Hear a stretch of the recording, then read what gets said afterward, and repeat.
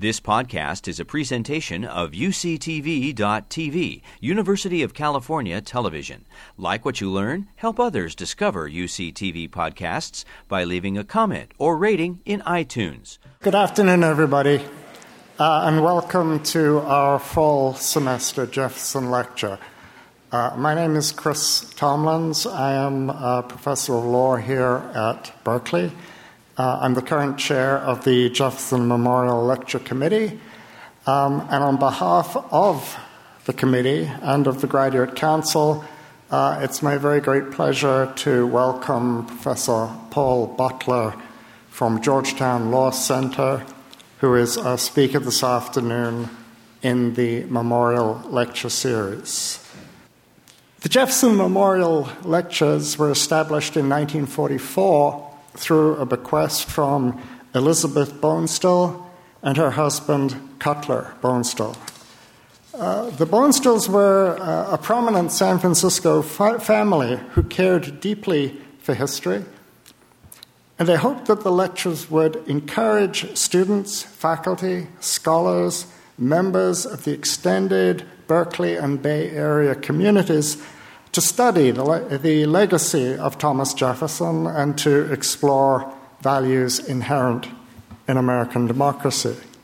Included amongst past lecturers are so diverse an assemblage as the late Ambassador Jeane Kirkpatrick, Senator Alan Simpson, Representative and Speaker of the House Thomas Foley, Senator Elizabeth Warren, Walter Lefebvre, Archibald Cox, and quite recently Annette Gordon-Reed. And that is to name only a few. They have delivered Jefferson Memorial Lectures on early American history, on the subject of Thomas Jefferson himself, but also on American institutions and policies, politics, economics, education, and law. I'm delighted that Paul Butler has accepted our invitation and added his name to our list of speakers. Paul Butler is the Albert Brick Professor in Law at Georgetown University Law Center. He is widely recognized for his work on criminal justice and on race. In addition to his day job, Professor Butler is a legal analyst at MSNBC. His work has been profiled on 60 Minutes, on Nightline, on the ABC, CBS, and NBC Evening News. Professor Butler is a regular lecturer for the American Bar Association and for the NAACP. He has spoken throughout the United States. He's also a prolific writer. His scholarly work has been published in many leading journals and law reviews. His book, Let's Get Free, A Hip-Hop Theory of Justice, received the 2009 Harry Chapin Media Award. The Washington Post named his most recent book, entitled Chokehold, Policing Black Men, as one of the 50 best nonfiction books of 2017. The New York Times described Chokehold as the best book on criminal justice reform since Michelle Alexander's The New Jim Crow. It was a finalist for the 2018 NAACP Image Award for Best Nonfiction. Professor Butler received his BA from Yale University in 1982, his JD from Harvard Law School in 1986. He holds an honorary Doctor of Laws degree from the City University of New York. He served as a federal prosecutor with the U.S. Department of Justice, where his specialty became public corruption. He currently serves on the District of Columbia Code Revision Commission as an appointee of the D.C. City Council. Whilst a professor at George Washington University, he was named Professor of the Year no less than 3 times by the graduating class. He was elected to the American Law Institute in 2003. In his Jefferson lecture this afternoon, Professor Butler will discuss the failures of the prison system and the possibilities for reform. Incarceration, he observes, is a relatively recent development in the history of punishment, The first modern prison was constructed in Philadelphia in the early 1800s. At that time, the American penitentiary was intended to offer a more humane and rehabilitative institution of punishment. But prisons have failed by virtually every measure. They are sites of cruelty, dehumanization, and violence, of subordination by race and class and gender. We'll hear Professor Butler suggest that the abolition of prisons could be the ultimate reform. He'll address what might replace the prison, how, in the absence of the prison, we might deal with people who cause harm, and why abolition would make our society safer and more just. As I said, it's my very great pleasure to welcome Paul Butler to Berkeley. Please join me. Thank you so much. I'm sorry I seem to have clicked your slides. Thank you first to everyone for being here. It's wonderful to look out and see all of these wonderful faces. It's an honor to be here at Berkeley. And thanks to Professor Tomlins for that really wonderful introduction. I also want to thank Ellen Gobler for being such a great host during my visit here. Thank you, Ellen. It means a lot to me that this lecture is one of the ways that the University of California is observing the 400th anniversary of enslaved persons from Africa being brought to this land. There's a magnificent exhibit of a recently discovered painting by Jean-Michel Basquiat. I saw this painting recently at an exhibit at the Guggenheim in New York, and the painting is called The Irony of the Negro Policeman. The Irony of the Negro Policeman. And when they told me that the name of this prestigious lecture series is the Jefferson Lecture, I thought to myself, the irony of an African American giving the Jefferson Memorial Lecture. But it also seemed fitting because I'm going to talk about abolition. And since this series is named after a person who owned slaves, I think there's some kind of justice, poetic or otherwise, in a black person coming here to think with you about what it means to be free. So I'm a law professor. I get paid to be provocative. I want to make you think about things in a new and different way. And I imagine a lot of people in this audience have already been thinking about or working on abolition. So I also want to have a great conversation with you. So what we're doing in this project is imagining a world that could be more just, law that could be more compassionate, and people who can be freer and safer. So let's try to imagine that this afternoon as I make the case for imagining prison abolition. And again, I'm going to leave lots of time at the end for your comments and questions about this interesting, provocative stuff. And I did, as I mentioned, sincerely appreciate that gracious introduction from Professor Tomlins. But now, in the words of Jay-Z, allow me to reintroduce myself. My name is Paul Butler, and I represent the people. That's how I used to start my opening statement. I represented the government in criminal court in the District of Columbia, and I used that power to put black men in prison, and black women, and Latinx people, and poor people. Like a lot of prosecutors, that was pretty much all I did. During the time that I did that work, I learned some things. My work as a scholar has been about what I learned. I grew up on the south side of Chicago. And as a kid, I had some bad experiences with the cops. And my family had some bad experiences with criminals. I hope that by becoming a prosecutor, I could make the system work better for everybody. So I went in as kind of an undercover brother, hoping that I could create change from within. I wanted to help protect my community from criminals, and I wanted to help cops not treat me like a criminal. And what I learned is that the system is too broke to fix. As a prosecutor, it seemed like my job was to send black people and Latinx people and poor people to prison. And here's the thing, that was easy work. And that's what the system was designed to do. I became a prosecutor because I don't like bullies. I stopped being a prosecutor because I don't like bullies.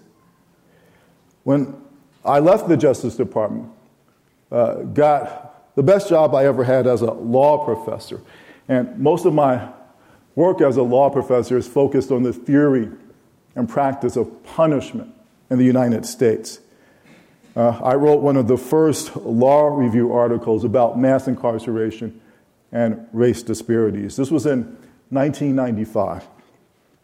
And I recommended that people who committed nonviolent drug offenses should not get locked up. I thought, back in 95, I said they need treatment, not punishment. That was seen as a radical idea, but 25 years later, it's not. Most people understand that to treat people who have addiction issues, drug dependency issues, we should think of it as a public health problem, not a punishment thing. So now I want to take you into the lab. I want us to imagine where we will be 30 years from now on these issues, when certainly many of the students in this room will be leaders across this nation and really around the world. So I want us to imagine abolishing prison. And not my idea, the idea of abolition of prison has been around as long as prison has been around. And in terms of social justice movements, we could think of Emma Goldman and other socialists in the early 1900s, big prison abolitionists. Late in the 20th century, it was championed by Swedish social scientists, other Norwegian sociologists. Abolition was a big thing there. And in the United States, most recently, I'm delighted to say that prison abolition is a black feminist project. So if we think of the work of Angela Davis and Ruth Gilmore and the women who started the movement for Black Lives, they're all prominent abolitionists. It's working its way down to the mainstream. The Harvard Law Review recently had a whole symposium about prison abolition. The New York Times did a big article about the work of Ruth Gilmore. So what's prison abolition mean? Let me start with what it doesn't mean. It does not mean opening every prison door tomorrow. So most abolitionists don't think that we should storm the prison and let everybody go home tomorrow. So think of it as a process of gradual decarceration with the goal of finding how close we can get to completely eliminating incarceration while finding alternative means of accomplishing any of the possible benefits of prison. And most abolitionists concede that there's a small group of people who would need to be supervised in some way for public safety reasons. And that group is known as the dangerous few. So the dangerous few are the folks who, even under a regime of abolition, would still be closely supervised to prevent them from causing serious physical harm to others. Don't know how big that group, how small it is, but remember that concept. The idea, though, of breaking down the prison walls, I get that it sounds utopian. So I want to argue it's not utopian. And in fact, in some ways, it doesn't even have to be transformative or radical. I hope it is, but it doesn't have to be. So I'll make 3 points. One is that we need abolition to solve the problem of mass incarceration. Reform is not going to work. Second, there are alternatives to incarceration that can provide any of the crime control benefits we think prison does now. And third, to be truly transformative, abolition has to be more than just tearing down the prison walls. We have to build something up too. So, what's wrong with the system now? What's wrong with just trying to fix the, I'm not going to say criminal justice system. A lot of us have used the term now criminal legal process because there's nothing that's just about the system. And you've heard the problems. So, you know that somewhere around 1990, the United States embarked on the largest expansion of a prison population in the history of the world. How did we go from locking up 400,000 people in 1990 to 1.6 million people in 2012? It's not like all of a sudden people started committing crimes in 2012 that they hadn't in 1996. Sending all these people to jail was the result of legal and policy decisions. And the result is that the United States has 5% of the world's population and 25% of the world's prisoners. And look at the vast difference on this chart between the United States and the second country on this list of world's top jailers. Look at the vast distance between the United States and Israel, because we'll come back to that. If there's an ideal rate of incarceration, people, I think social scientists, criminologists would say it's somewhere around 100 people locked up for every 100,000 people in the population. So if there's an optimal rate, some folks would say that's what it is. They get that from looking at other countries. Lots of countries that we like to compare ourselves to are around 100 historically. Before the 1990s, the United States was also around, actually before the 1970s, the United States was also around that number of 100 people locked up for every 100,000 people in the population. So, how should we feel about the fact that we lock up so many people today? For some folks, it's not a problem. It's a reflection of our politics, or our culture, or values, or it's a crime control strategy. There is, though, an emerging consensus across political lines that mass incarceration is, in fact, a problem. And different people have different theories about exactly what the problem is. So, if a reformer thinks of 100 as the optimal rate, you can see that in the United States, even the rate for white people is too high. And the rate for African Americans is almost literally off the chart. So, how you doing in California? Y'all all right? Not at all. So, you're actually doing a little bit better than the United States. Our overall rate in this country is around 660. California is in the 500s. So, better than a lot of other states, way worse than other countries. So, the California rate is, again, different if we think about race disparities. If you're an African-American man who does not want to get locked up, California is not the place you want to be. You're ranked 5th on the list of states where African-American men are most likely to be incarcerated. And if you want to go even more local, San Francisco and San Mateo County are the worst places in the state. If you're a black man who doesn't want to get arrested, I found data on arrest, and again, African American men in San Francisco have a 8 times greater chance of being arrested than similarly situated white men.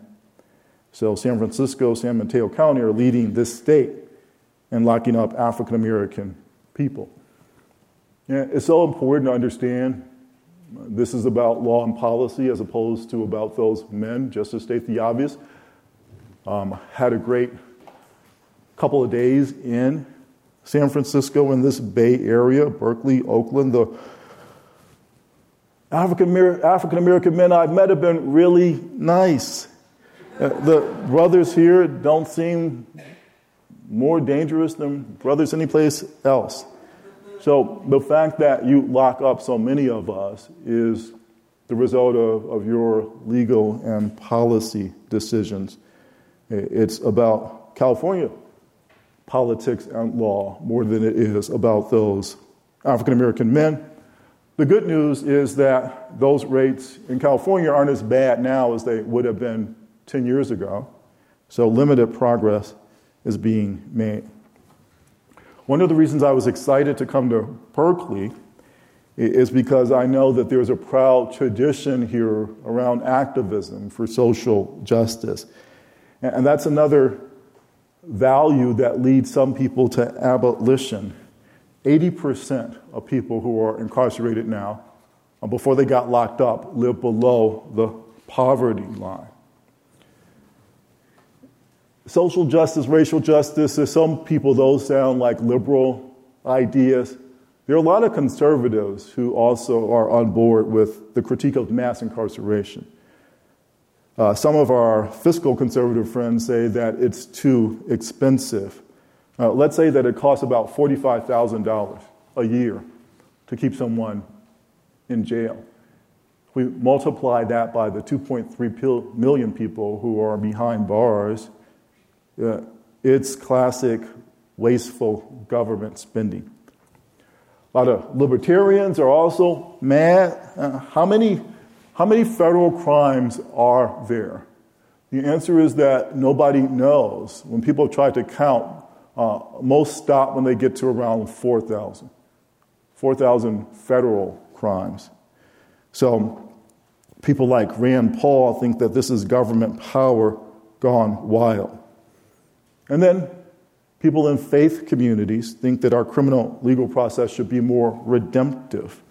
They believe in second chances, even for people who've made mistakes. So all of these people are calling for change, and I'm right there with them. I find the racial justice arguments the most persuasive. So in my book, Chokehold, I suggested that we ended up with this mess, in large part because of anxiety about African American men. And this image is by the artist Rashid Johnson. It's from a series he calls Anxious Men. And there's a lot of data that suggests that black men make people anxious. When folks see a black man that they don't know, when white people see a black man they don't know, a part of the brain that's associated with fear is activated. As Roseanne Barr, among others, reminded us, a lot of folks don't even see black people as human. A lot of people associate African Americans and other black people with apes. The Los Angeles Police Department used to have a code, NHI, when they got a call to a black neighborhood. NHI stood for no human involved. Here's the thing, it hasn't always been that way. So here's a 3-minute version of African American history focusing on how stereotypes about black men have traveled over time. I think it's really important to understand that history to know why the system's working the way it is now. And please understand, I'm not making a claim that African American men are exceptional. There are a lot of folks that the cops, the criminal legal process treats really badly, including African American women, Latinx people, immigrants, undocumented people. So I'm taking a specific look at black men through an intersectional lens, but it's not because I think that we have it worse somehow than other folks.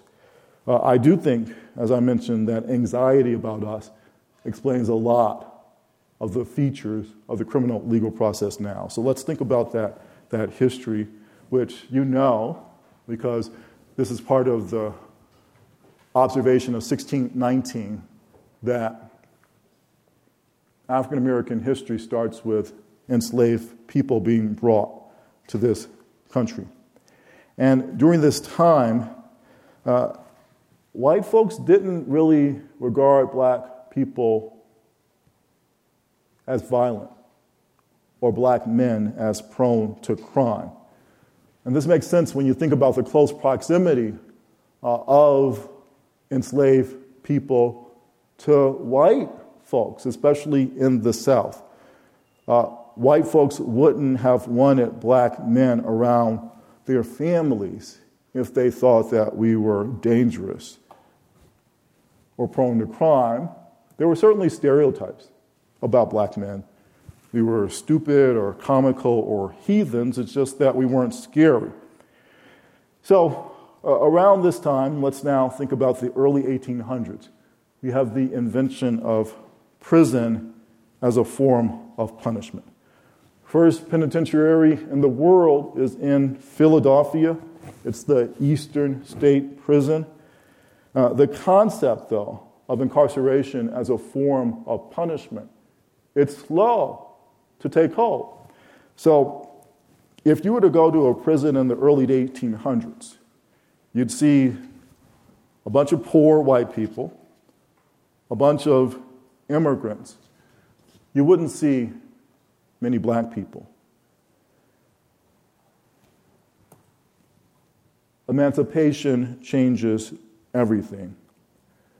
Suddenly, in the white imaginary, African American men are threatening.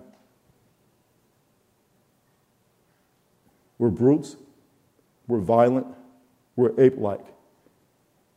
We're lasciviously attracted to white women. And so they have to be controlled by private justice.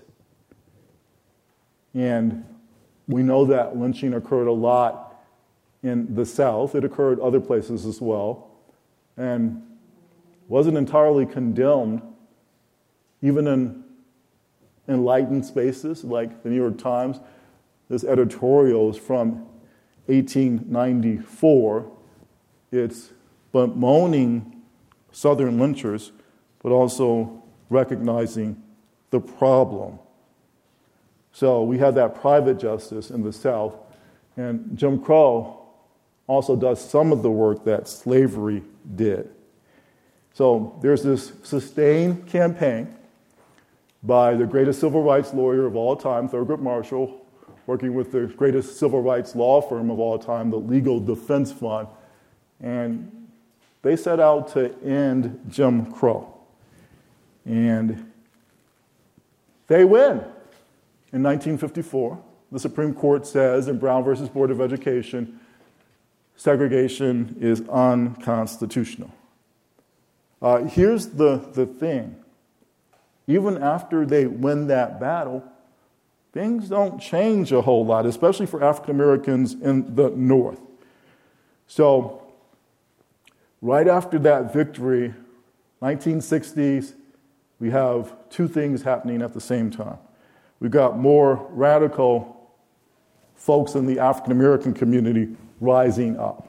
Thurgood Marshall won, Jim Crow's supposed to be dead, but things don't feel a whole lot better. Also in the 1960s, there's a spike in crime. Especially in urban areas, a lot of people feel unsafe. In response to both of these developments, the Supreme Court starts giving police more and more power. So there are these very violent civil uprisings in Detroit. National Guards called in, many people are killed. A couple months later, Supreme Court decides a case called Terry versus Ohio that gives the cops the power to stop and frisk. And the result is now. Prisons are teeming with African American men.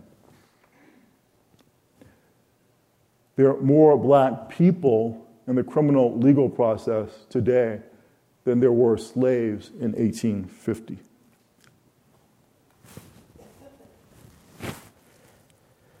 So, in California, if you want to look at the racial consequences of the work that police and prosecutors do, you can see that African Americans are much more likely to be incarcerated than other groups.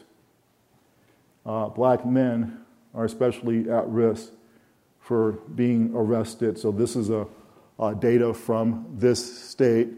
Black men are less than 6% of the population of the state. Actually, this isn't just for black men, this is black men and women and non-binary or transgendered folks who are an important part of the incarcerated populations. So black folks, less than 6% of the state, 16% of people who are incarcerated. So we have to do better. That's been the main point of this. And how do we do that? If you think the U.S. locks up too many people, how do you fix it? Some people say abolition is too radical. Don't throw the system out, just fix it. So how would that work? Let's think about reform. So reform focuses on ending incarceration or reducing sentences for minor crimes like these. I know it's a small slide, drug possession, people getting in fights, that's simple assault, minor property crimes. So people want to reform. They focus on those minor offenses. Here's the thing. People who are locked up for these minor offenses, they make up less than 25% of the prison population. That's still a lot, right? It's still, we lock up more people for things like drug crimes, other minor offenses, than Western European countries lock up for everything. And what would be the result? So let's think about reform focusing on these violent crimes. So the Brennan Center, think take at New York University, it has one of the most ambitious proposals for reform. So remember I said that incarceration doesn't mean that everybody can come home tomorrow who's locked up?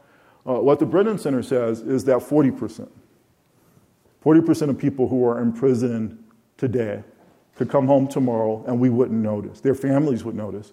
Their communities would notice. But in terms of any kind of impact on public safety, 40% come home tomorrow, no impact on public safety. So how would that happen? Or what does that work like? What does that look like? So again, those reform proposals focus on reducing incarceration for non-violent offenses.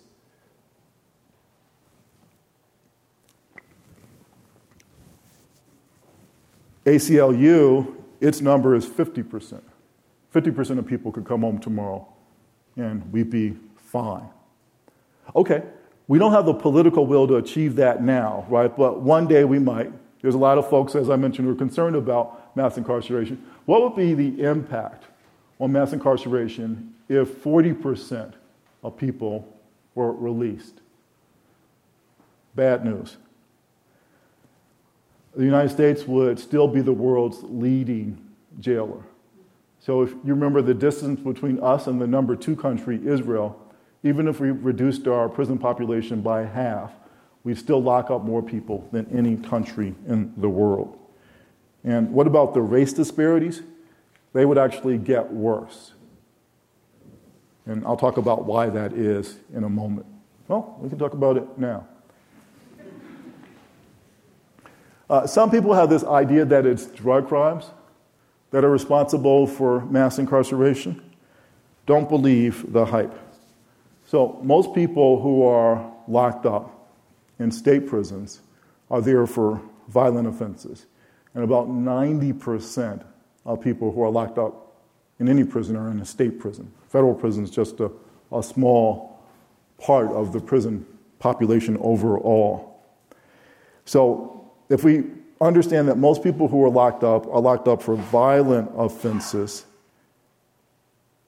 and reform is focusing on nonviolent offenses, we start to see why reform isn't going to make much of a dent on mass incarceration. But why would it make race disparities worse if we stopped locking up people for nonviolent offenses? So, in my book, Chokehold, here's what I call the ugly facts, part 1. And I think this data reflects actual levels of offending rather than any kind of formal discrimination or selective law enforcement. That wouldn't be true if I was talking about drug crimes. We would see selective enforcement of drug crimes against African American people. But for homicide, for armed robbery, I think arrest rates are actually a decent proxy for who's committing the crime. We should also understand that the vast majority of victims of these crimes are also black men.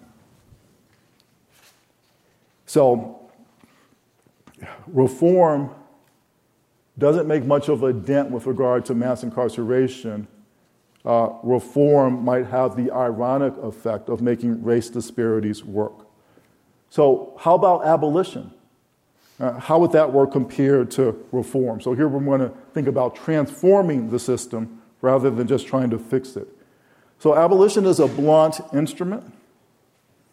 When it's fully realized, most of these people have been found guilty of murder, robbery, serious drug trafficking. Most of them would not be behind bars. Not 100%, because remember that dangerous few idea. Abolitionists concede that a small group still need to be supervised. But imagine that dangerous few is a subsection of the 165,000 people who are now locked up for murder. All these other guys, and about 90% of people who commit violent offenses are men, all these other guys get to come home. So why isn't that crazy? Well, why is abolition the frame to think about? For me, it's partly because the central struggles for African American liberation have been movements for abolition. Abolition of slavery, abolition of the old Jim Crow. And the movement for Black Lives frames its struggle as a struggle for abolition as well. Abolition of the new Jim Crow. Abolition of prison. So to think about why that's not crazy, here's the most important 2 questions I'll ask all night. Question 1, what is it that you think prison does? Question 2, are there ways that we can do that without locking human beings in cages? Most people would answer the first question by saying prison keeps us safe from people who would hurt us if they weren't locked up. And prison makes people who've done bad things accountable for what they've done. Most people who've worked in the system or been in the system, have family members in the system, understand that prison doesn't do either one of those well. And then the question is, can we be safer and can we make people who've caused harm responsible in ways that don't involve incarceration? And the answer there is yes. So, again, this is the first prison in the world. And here's the wild thing. Incarceration actually started as a liberal reform. The first penitentiary gets erected in Philly in the early 1800s. It's called a penitentiary because the idea is that people will be held in isolation. The silence and discipline of holding them for a few years would give them an opportunity to be penitent. and they would leave better women and men than when they entered. And it was a liberal reform because that was seen as a big step up from how punishment worked before incarceration, which is that criminals were killed, or their bodies were harmed, or they were banished from the community, or they were made to pay heavy fines. So this incarceration thing was going to be an experiment. How did it work? A few years, couple centuries down the line, you already know. Prison has been a miserable failure. It doesn't work. Most young people who come home from prison wind up right back there within 2 years. Prisons themselves are horrible places. They're violent, they stink, they're dangerous, they're noisy. It's really hard to leave a space like that better than when you came in. Okay, you might say, but at least they keep us safe. And by safe and us, we mean people on the outside, right? They're very violent places on the inside. But if they're keeping us on the outside, isn't that a good thing? So here's what we know. In most places, crime has gone down a lot since the 1990s. And some people want to give incarceration the credit for that. There's no consensus, though, among experts about the relationship between the rate of incarceration and the crime rate. And the reason for that is we have no real idea about what makes crime go up and down. So you've heard different theories ranging from how the economy is doing to demographic factors like how many young men there are in the population at any given time, to environmental factors like lead paint poisoning, to legal factors like the availability of abortion. So it's easy to look at any of those factors and you see some correlations with the crime rate. Hard to make any kind of claim about cause, that any of those have caused crime to go down or up. And it turns out the same thing is true about incarceration. You can look and see some correlations between the incarceration rate and the crime rate, but it's hard to make any kind of strong claim that our rate of incarceration now is responsible for the low rate of crime now. One way we know, and this is a slide that tells where most criminologists are, they think incarceration might have a 7% impact on crime reduction. That is, we're trying to understand why crime went down. Incarceration explains about 7% of the decline. It doesn't explain the majority. And one reason we know it's not a strong explanation is because something really weird has happened in the world in the last 10 to 15 years. It's good, but it's weird. Crime's gone down all over the world.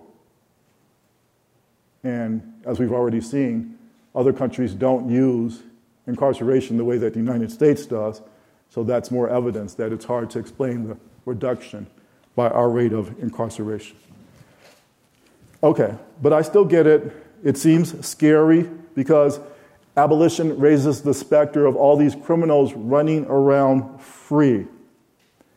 And that's actually the world that we live in right now.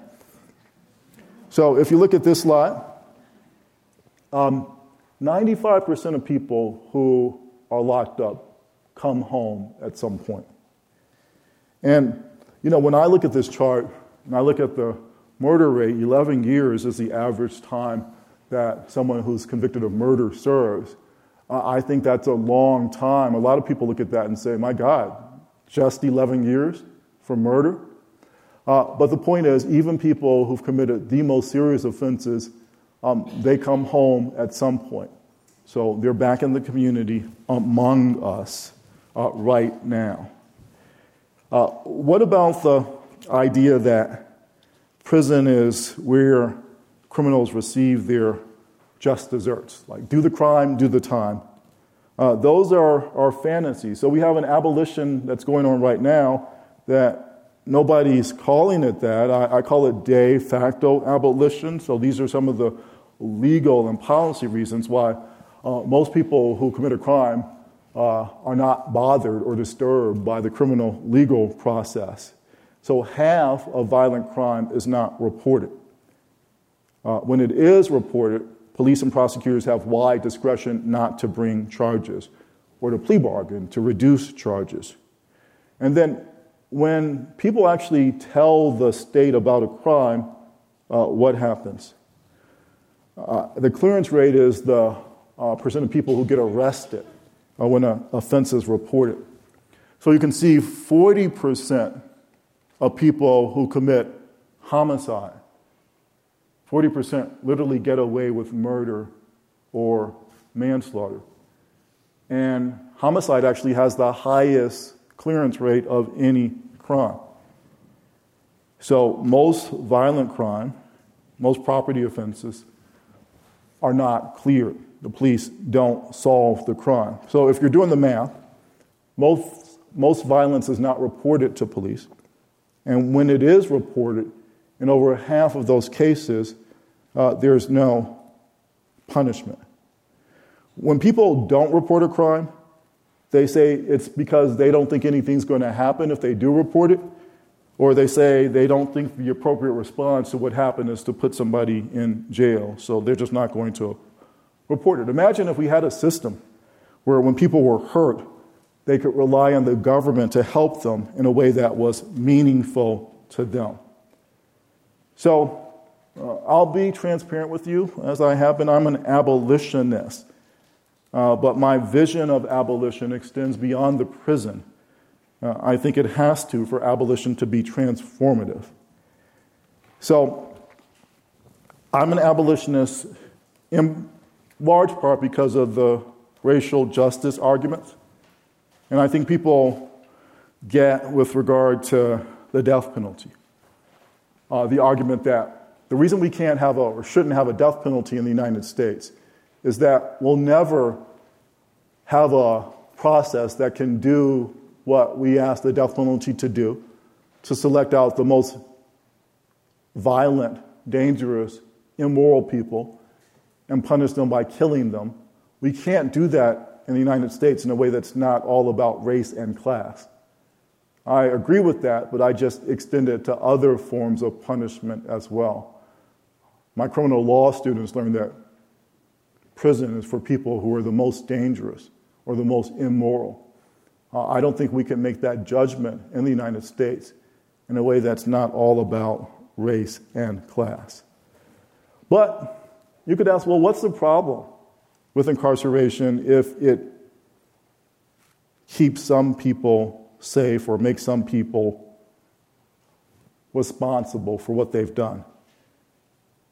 What's the problem with incarceration for people who've caused harm to others?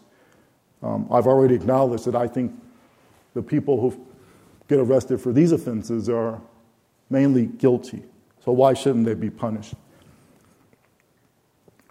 Any level of incarceration will cause great human suffering. It will stigmatize the United States as a democracy. And in favor of going all the way, I want you to think about the ugly facts, part 2. So these numbers, tragic as they are, actually obscure how dire the situation is. Most African American children are raised by an African American woman who is not married. Her average net worth is $100. So I want to say that black men are not committing these crimes because we're black. Living in a high-poverty neighborhood, and 7 out of 8 people who live in high-poverty communities are black or Latinx. Living in a high-poverty community places one at risk for being a victim or perpetrator of violent crime. So one of the ways that abolition is under-theorized is exactly what would be abolished. So let me finish by explaining why, if abolition only means closing the prison doors, it's a useful and important intervention, but it doesn't go far enough. For abolition to be transformative, it has to do more than just tear down the walls. And here the comparison with earlier abolition movements is instructive. So W.E.B. Du Bois, he understood about the abolition of slavery.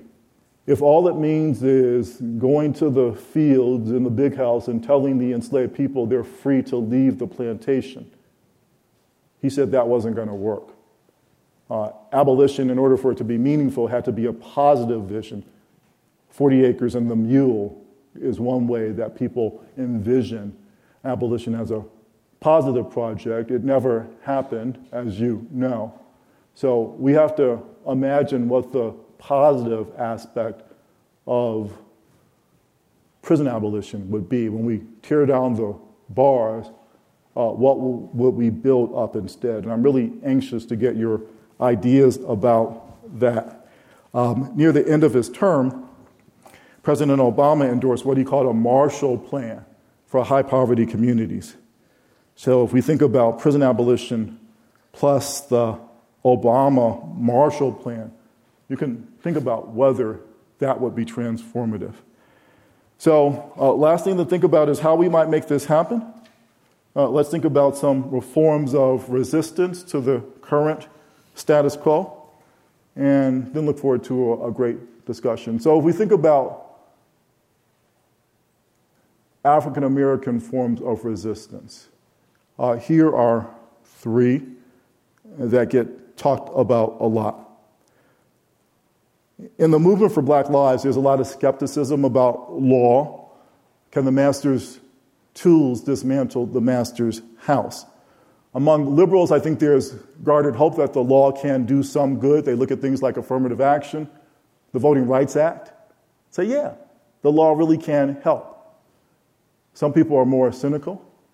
It's against the law to discriminate on the basis of race. African Americans experience discrimination in every market that we enter, whether it's trying to get a taxi, trying to get a mortgage. So in that sense, the law doesn't work. Responding to state violence with violence has been another theme of Black resistance. Virtually every time African Americans have abandoned the nonviolent protest and petitioning the state, and instead taking to burning things in the street, almost every time we've done that, it's been because of something that the police have done. It's like Black people say, we can deal with convict leasing. We can deal with poison water. We can deal with segregated schools, but there's something about feeling under attack by the government that's supposed to be protecting you that sparks this visceral outrage. So in Chokehold, my book, I suggest that violence has sometimes been effective at things like getting the Justice Department to come in and look at a local police department. If violence means hurting another human being, I discourage violence because I don't think it would work and because I think it's immoral. A third way, some people say, is capitalism. That's what African Americans need to be focused on. So watch this. You're going to see the world's biggest pop star, and she's going to portray the race and gender situation in dire terms. So you'll see images of police violence, Hurricane Katrina, poverty. She's especially concerned about Black women. And she thinks if Black women don't get organized, they're going to be eliminated. So things are really bad. But listen to what she thinks the solution is.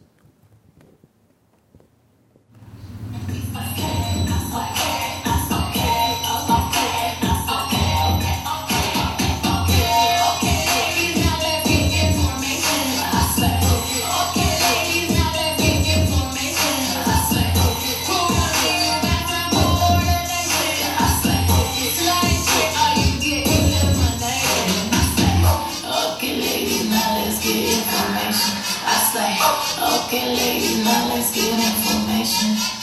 You know you that bitch when you cause all this conversation. Always stay gracious, best revenge is your paper.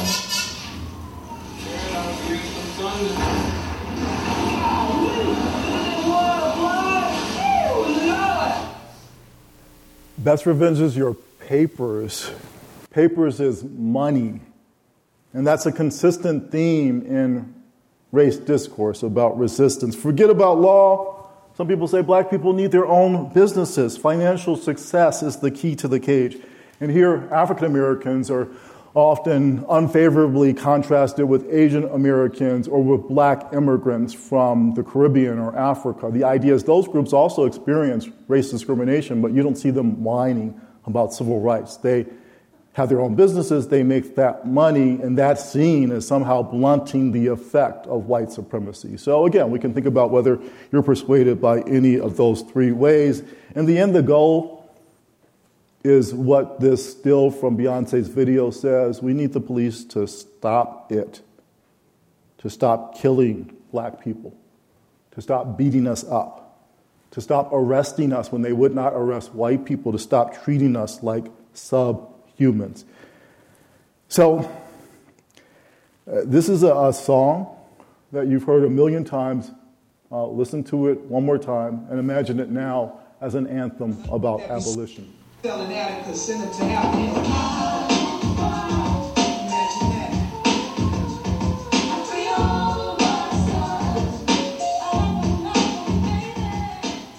So, what do you think? Can we make this happen in the United States? This kind of transformation? Yes. I want to say yes, we can. Yes, we can in the name of Audre Lorde and Rosa Parks and Fannie Lou Hamer. We're the people who invented hip-hop and gospel and jazz. We're the country that gave the world the internet. Amazon, Google. Transformation is what we do, and it's especially what the struggle for race justice has been about. And again, if you don't believe me, this is the last slide I'll show. Maybe you believe the former president of the United States. He's in Selma, Alabama. It's 50 years after the police beat up activists who were just trying to get African Americans the right to vote. And he was thinking about what it is that African American people do every 100 years or so, which is to come along and save this country's soul. And this is what he said about transformation. What greater expression of faith in the American experiment than this? What greater form of patriotism is there than the belief that America is not yet finished? That we are strong enough to be self-critical? That each successive generation can look upon our imperfections and decide that it is in our power to remake this nation to more closely align with our highest ideals. So, remaking this nation is the project. This is Leisha Evans being arrested for protesting the killing of an unarmed African-American person in Louisiana. I like this photo because I think she looks like a superhero. Justice Clarence Thomas said that when he was a judge in D.C., sometimes he would look out of the window of his chambers and he would see all these black men going to criminal court in chains. And Justice Thomas said he would think there, but for the grace of God, go I. President Obama, speaking at the NAACP convention a couple years ago, same phrase. He said, there, but for the grace of God, go I. My friends, the determination of who goes to criminal court in chains should not be so fortuitous, should not depend so much on race and class. As long as it does, we need to think about transforming, not reforming. We need to dream big. Thank you.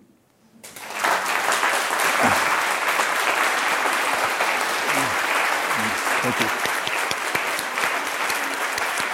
Thank you. Thank you so much. Thank you. Thank you.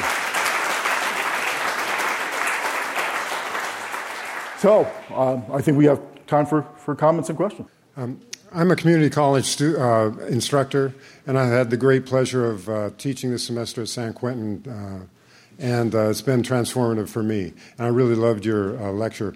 But I wanted to ask you about our governor in California. Some people are kind of excited about him, but we saw the statistics on California. Is he doing some good things, or is he in the bad area? Your governor? Why men great till they gotta be great? In the words of Lizzo. So I think we see a lot of politicians who have progressive values and understand the wretches of mass incarceration, and that the violence of the police is a lot about race and not so much about public safety. When it comes to, doing the most, they're still weighed down by the politics, I think, of the criminal legal process. The ways that most politicians still understand getting votes is by being tough on crime. And so I think we see some progress, including in California. In some ways, you're role models for the rest of the nation in that you've reduced your prison population because you had to, because of a court order. But in most areas, crime has continued to go down.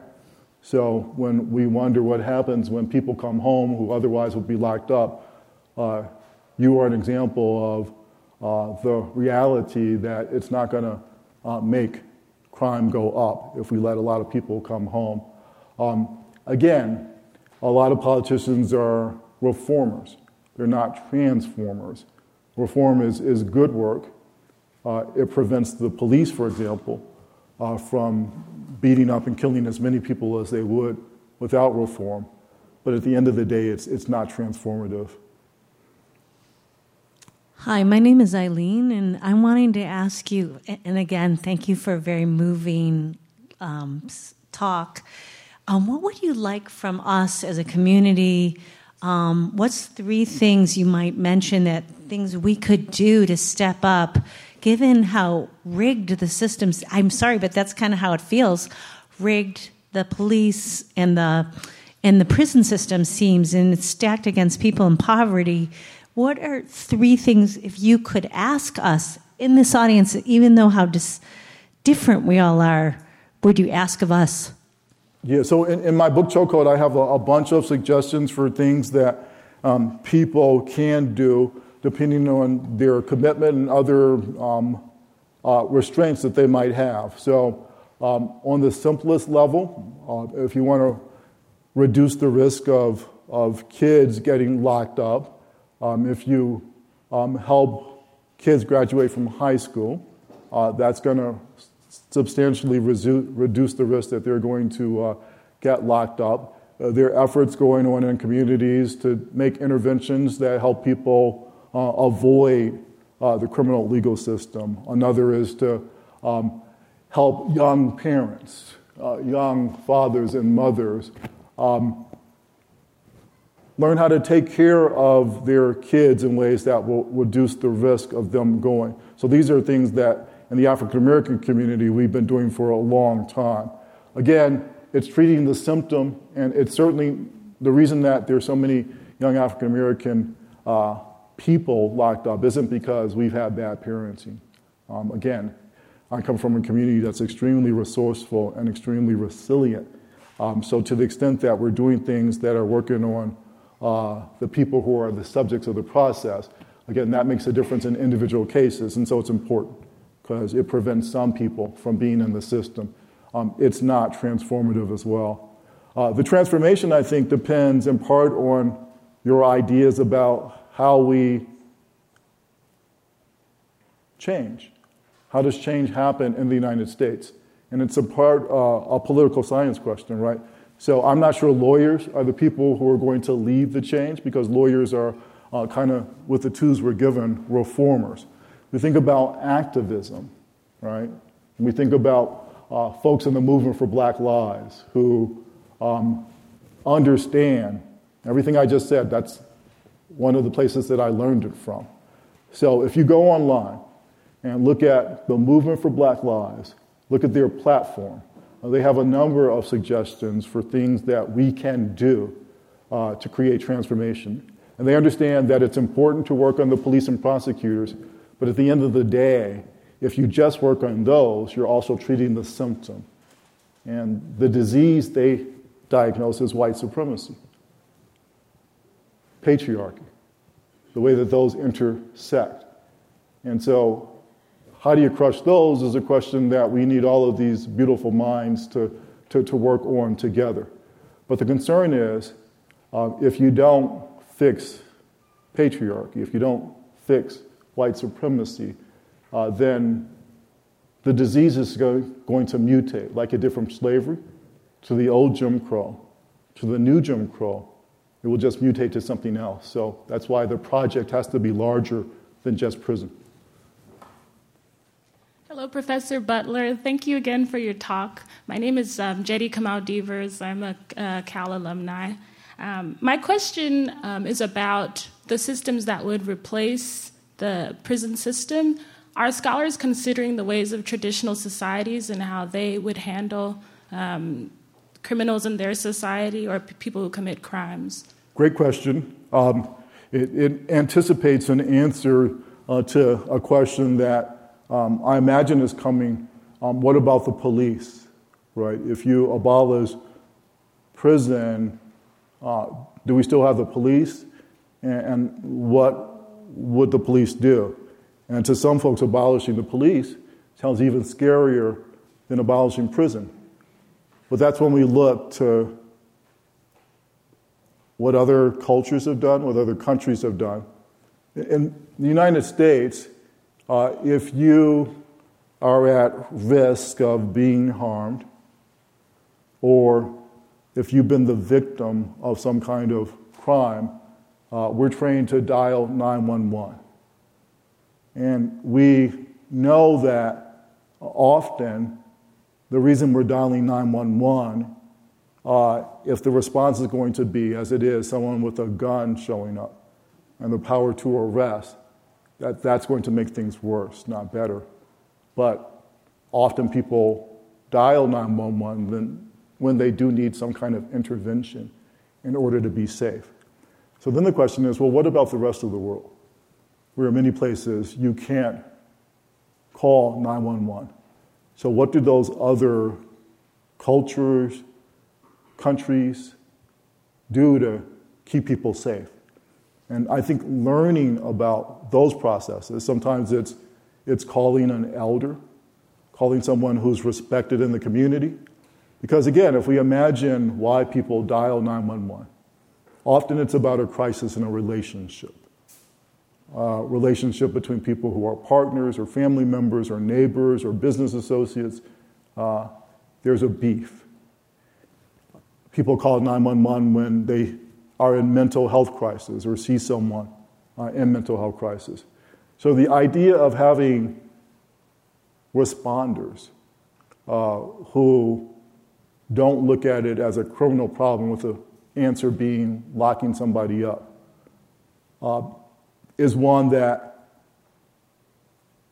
is exciting and creative, and again, about learning from those other cultures. So again, I think there's some exciting work going on in communities where people feel that sometimes they need some kind of help, but they don't trust the police. So we can think about transgendered women of color who are victims of police violence, but also victims of private violence. So when they need help, what do? We can think about undocumented women who may be the victim of domestic violence. And they might need some help, but they're not going to call the police. So part of this project is, again, imagining ways to respond that don't involve calling the people with guns.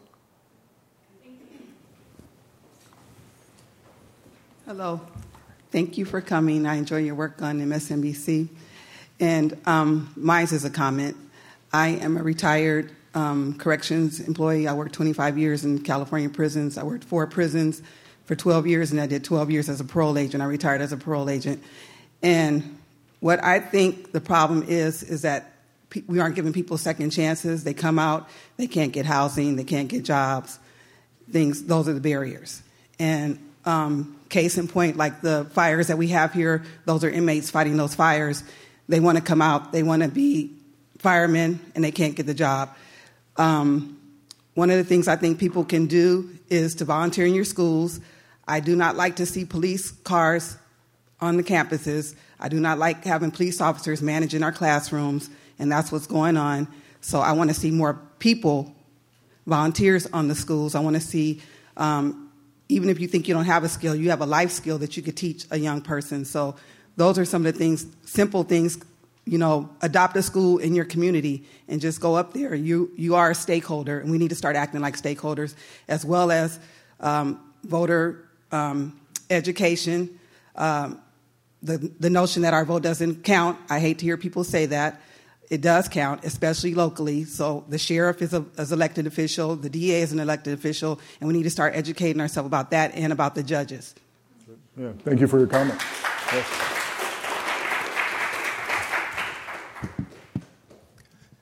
Yes, I have 2 very brief points I want to make and 2 very brief questions, and so I'm letting you know I will be brief. I think the criminal justice system, and I'm sure you won't disagree, is merely a subset of the system of white supremacy in the United States, and I consider the police the street enforcement arm of white American racism. You talked about Obama. We hear about these, Trump and other Republican dog whistles. But Obama and Bill Clinton had their dog whistles, too. You're probably just as familiar as I with Bill Clinton's dog whistles. Obama's dog whistles, as he did the last time he came to Oakland, is that whenever he goes before a black audience, whether it be at a church, whether it be in front of community center kids, he always scolds black people for the white cameras. And that, too, is a dog whistle. My 2 brief questions. You refer, in the blurb I read on your book, you referred to something that's very popular for people to say, that the police are afraid of black men. I would say that this, and this is a question, I would say this is giving the police way too much credit. I would say, as you acknowledge, that, black people live under a system of oppression. So, it's not necessary for the police to be afraid of black men. I have been arrested for every kind of wild black, and the last time for jogging wild black in my own neighborhood, so to speak, in a Euro chic, very affluent, overwhelmingly white neighborhood, unfortunately, in Rock Ridge. Many people here will know where that is. So I'm wondering if we can perhaps get rid of this notion that in a racist system, the police are afraid of black men, because they certainly have no reason to be afraid of me, and I don't believe they ever were when they arrested me. By the way, the black cop of the black and white cop, as NWA says, black police showing out for the white cops, the black cops slapped the handcuffs on me. And the last thing I'll say is if I can even read it. Maybe I can't. I'm sorry. I'm sorry. Black on black crime. Many people consider this a problematic statement, and every time you talk about to the police, the more conservative the audience or viewership is, they always say, well, what about black on black crime? So do you think that's problematic, even though you apparently used it in your book? I'm not sure. And if you could answer that. Yeah, so again, in my book, I don't say that I think that the police are afraid of black men. I think the problem is more nuanced than that in some ways, and in other ways a lot rougher. I think that our criminal legal process gives the police extraordinary power, which they selectively deploy against African American people. And I wouldn't describe the reason for that as fear. I did make a point that lots of folks have anxiety around African American men, And that, in part, explains the response of the Supreme Court and other actors in the criminal legal process. And again, so important to understand, I don't mean to making a claim that African American men are exceptional in ways that don't apply to other groups. So again, transgendered women, especially transgendered women of color, undocumented people, Latinx people, they all have important concerns about cops. But I do think when we ask how we ended up this way, with so many people locked up, with the police so violent, with prison conditions so wretched, the answer has a lot to do with anxiety about African American men. In Chokehold, I talk about that phrase, black on black crime. I use it in part to illustrate how our ideas about violence are raced. So if we say black on black crime, everybody knows what we're talking about. We don't have an expression called Asian American on Asian American crime or white on white crime. Reality is that crime is like most other social transactions in the United States. It's segregated.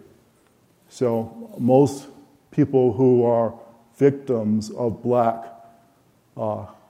violence are other black folks, right?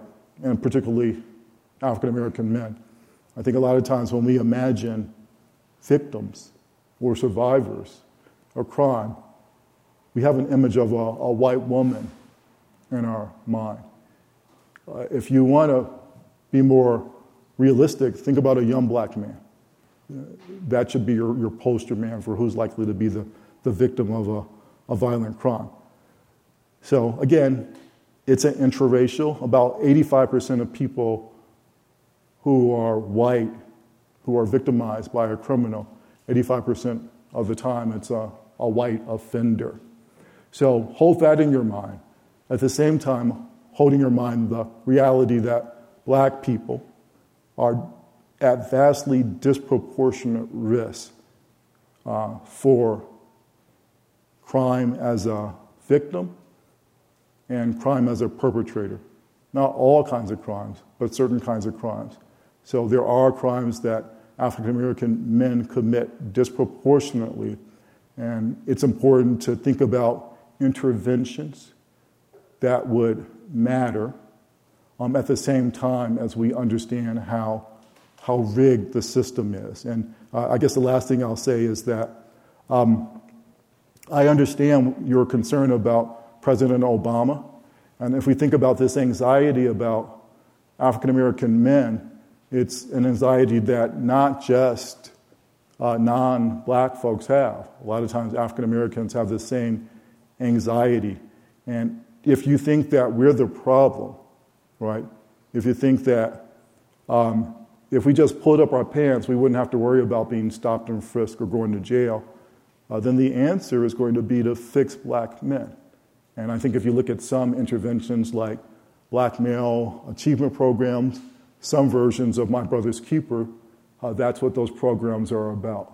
They're about fixing black men. The last thing I'll say, because you asked a couple of good questions, so just really quickly, what about this idea of black police officers and how they are situated in this stuff? So I have a lot of African American friends who are prosecutors, police officers, a lot of Latinx folks who I know who do that work, and they view it as a form of racial justice. They tell me, Paul, I can't win. Back in the day, the complaint was that 911 is a joke. Well, guess what? 911 ain't no joke no more, and I'm responsible for it not being a joke. So, yes, I selectively enforce the law in black and brown communities, they say, because that's the community that I come from. And so if you're interested in this idea, in the academy, the person who's made it is Randall Kennedy, but it's the same stuff that people like Rudy Giuliani and President Trump said, that the racial injustice is a lack of law enforcement in the African American community. and that law enforcement is a public good. It's like a park. It's like a library. Why would anyone complain about having too much of it? So again, I don't agree with that response, but I understand it. By the way, I just want to say I admire your work a great deal. Thank you so much. Thank you. Thank you. Still processing what you said about your cop friend, sorry. I'm wondering if you could speak, you were talking about we need to do more than break down walls, and I completely agree. I'm wondering, I feel like because of people like Ruthie Gilmore and Jackie Wing, I've learned a little bit about incarceration and what the marriage of technocracy and police state looks like for our future, and I'm wondering if you can speak about incarceration. Great question, and I'm going to be really quick because we have a great reception coming up, so I appreciate folks have questions. I'll answer really quickly, and then I'm happy to talk with folks one-on-one.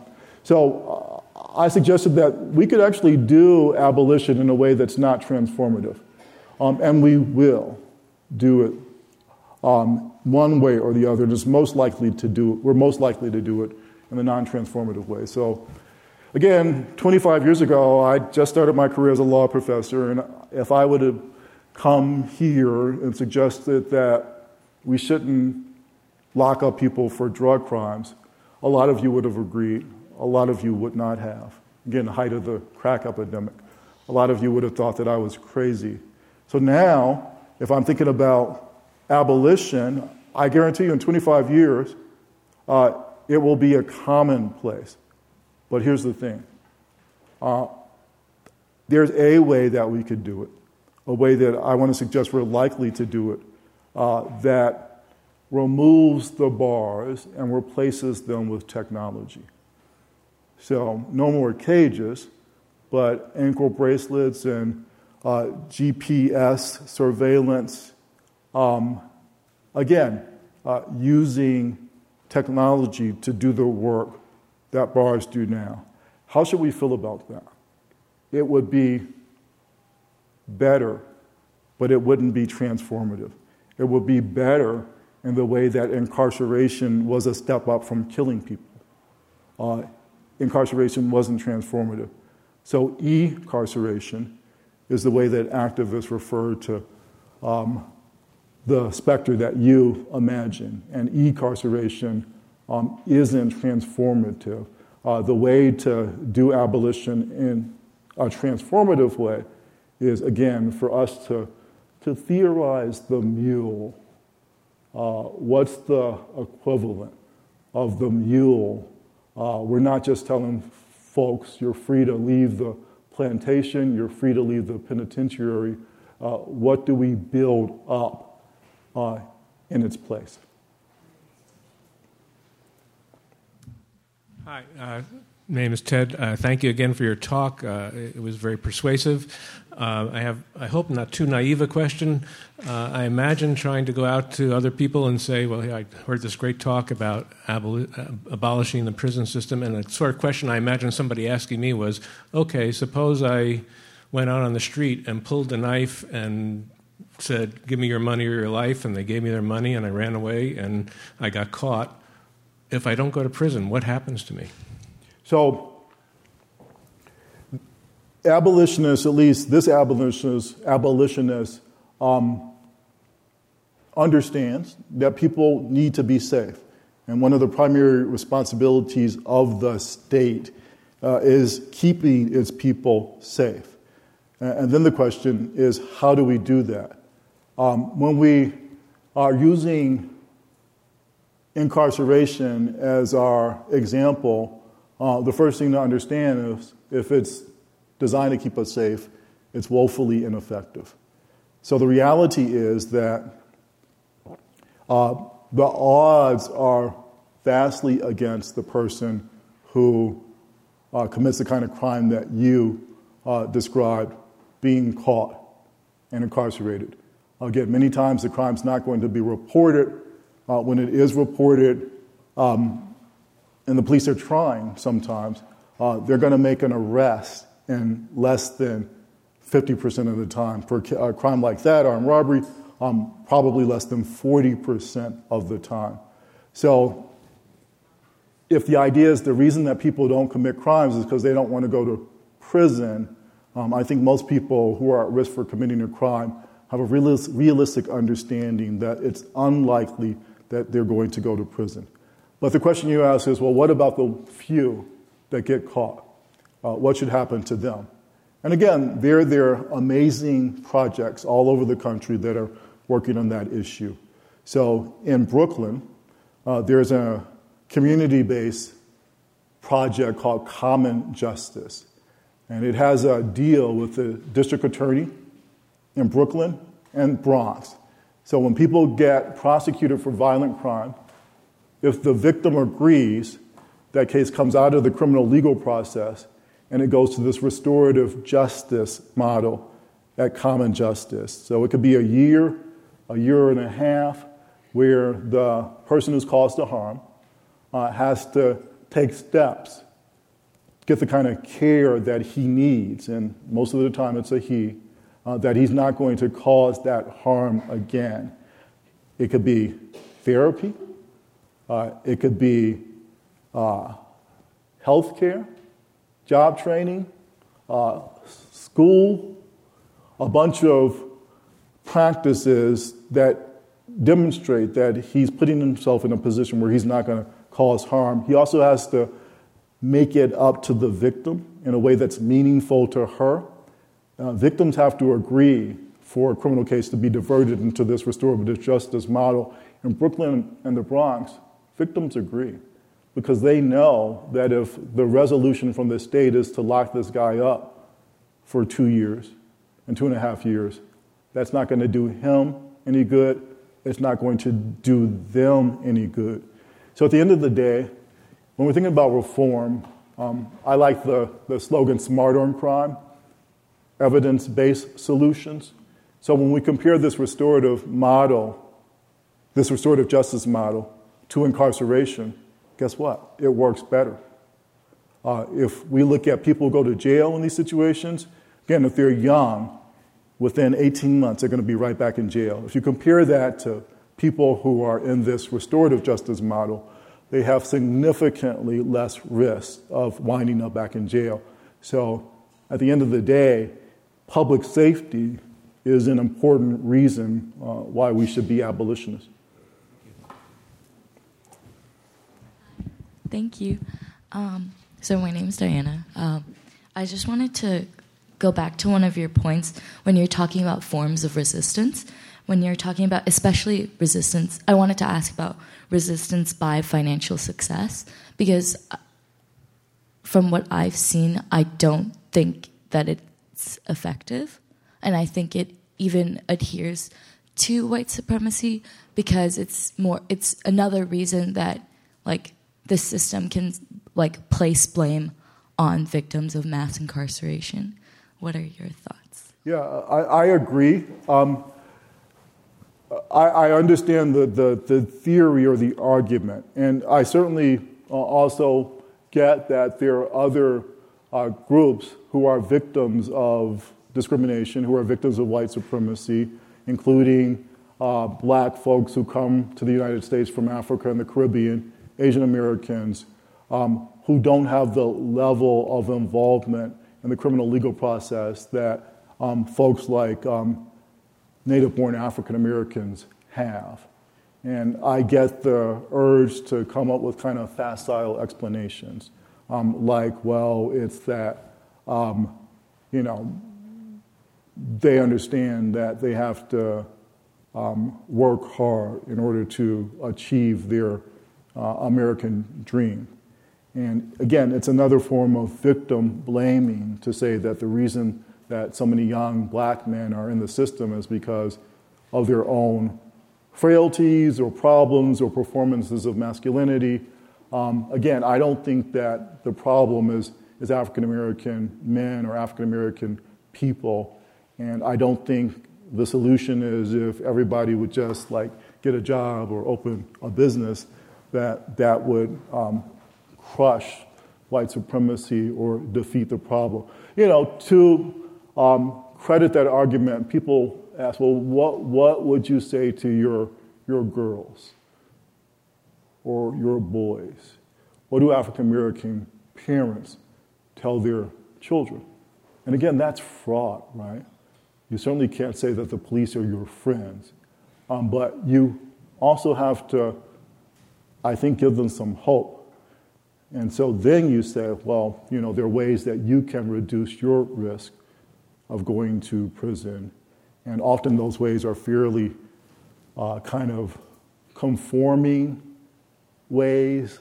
They're what some people call the politics of respectability, and I get their concerns about those. So again, it's a complicated issue, but I agree with you. I don't think that resistance in the form of capitalism is going to be an effective response to the problem of white supremacy. Okay, thank you. So 2 more questions and then we'll be done. Or 1 more question, it looks like. Okay. My name is Nancy, and I was late. I really appreciate what you have said. I don't know if you've touched on the subject of commercial prisons.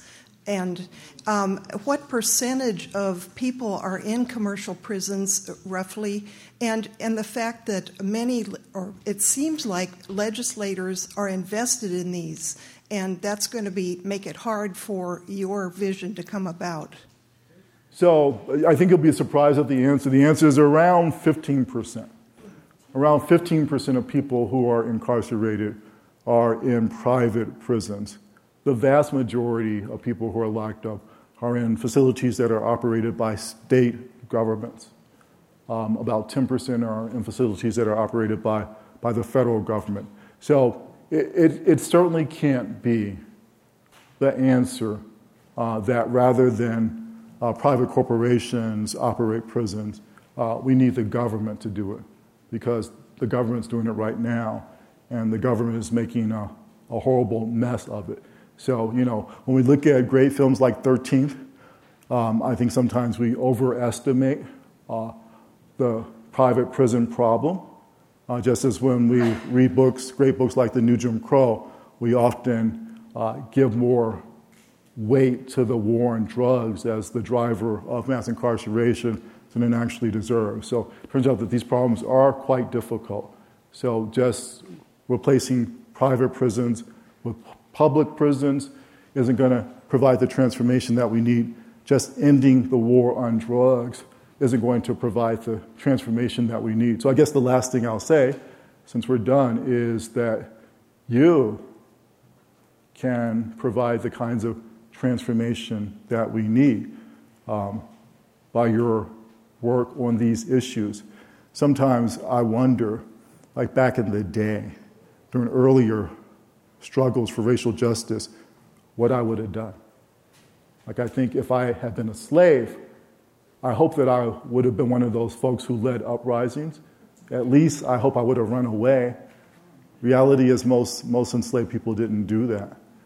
And then during the earlier civil rights movement, I hope that I would have been one of those people who marched with Martin or took it to the streets with Malcolm.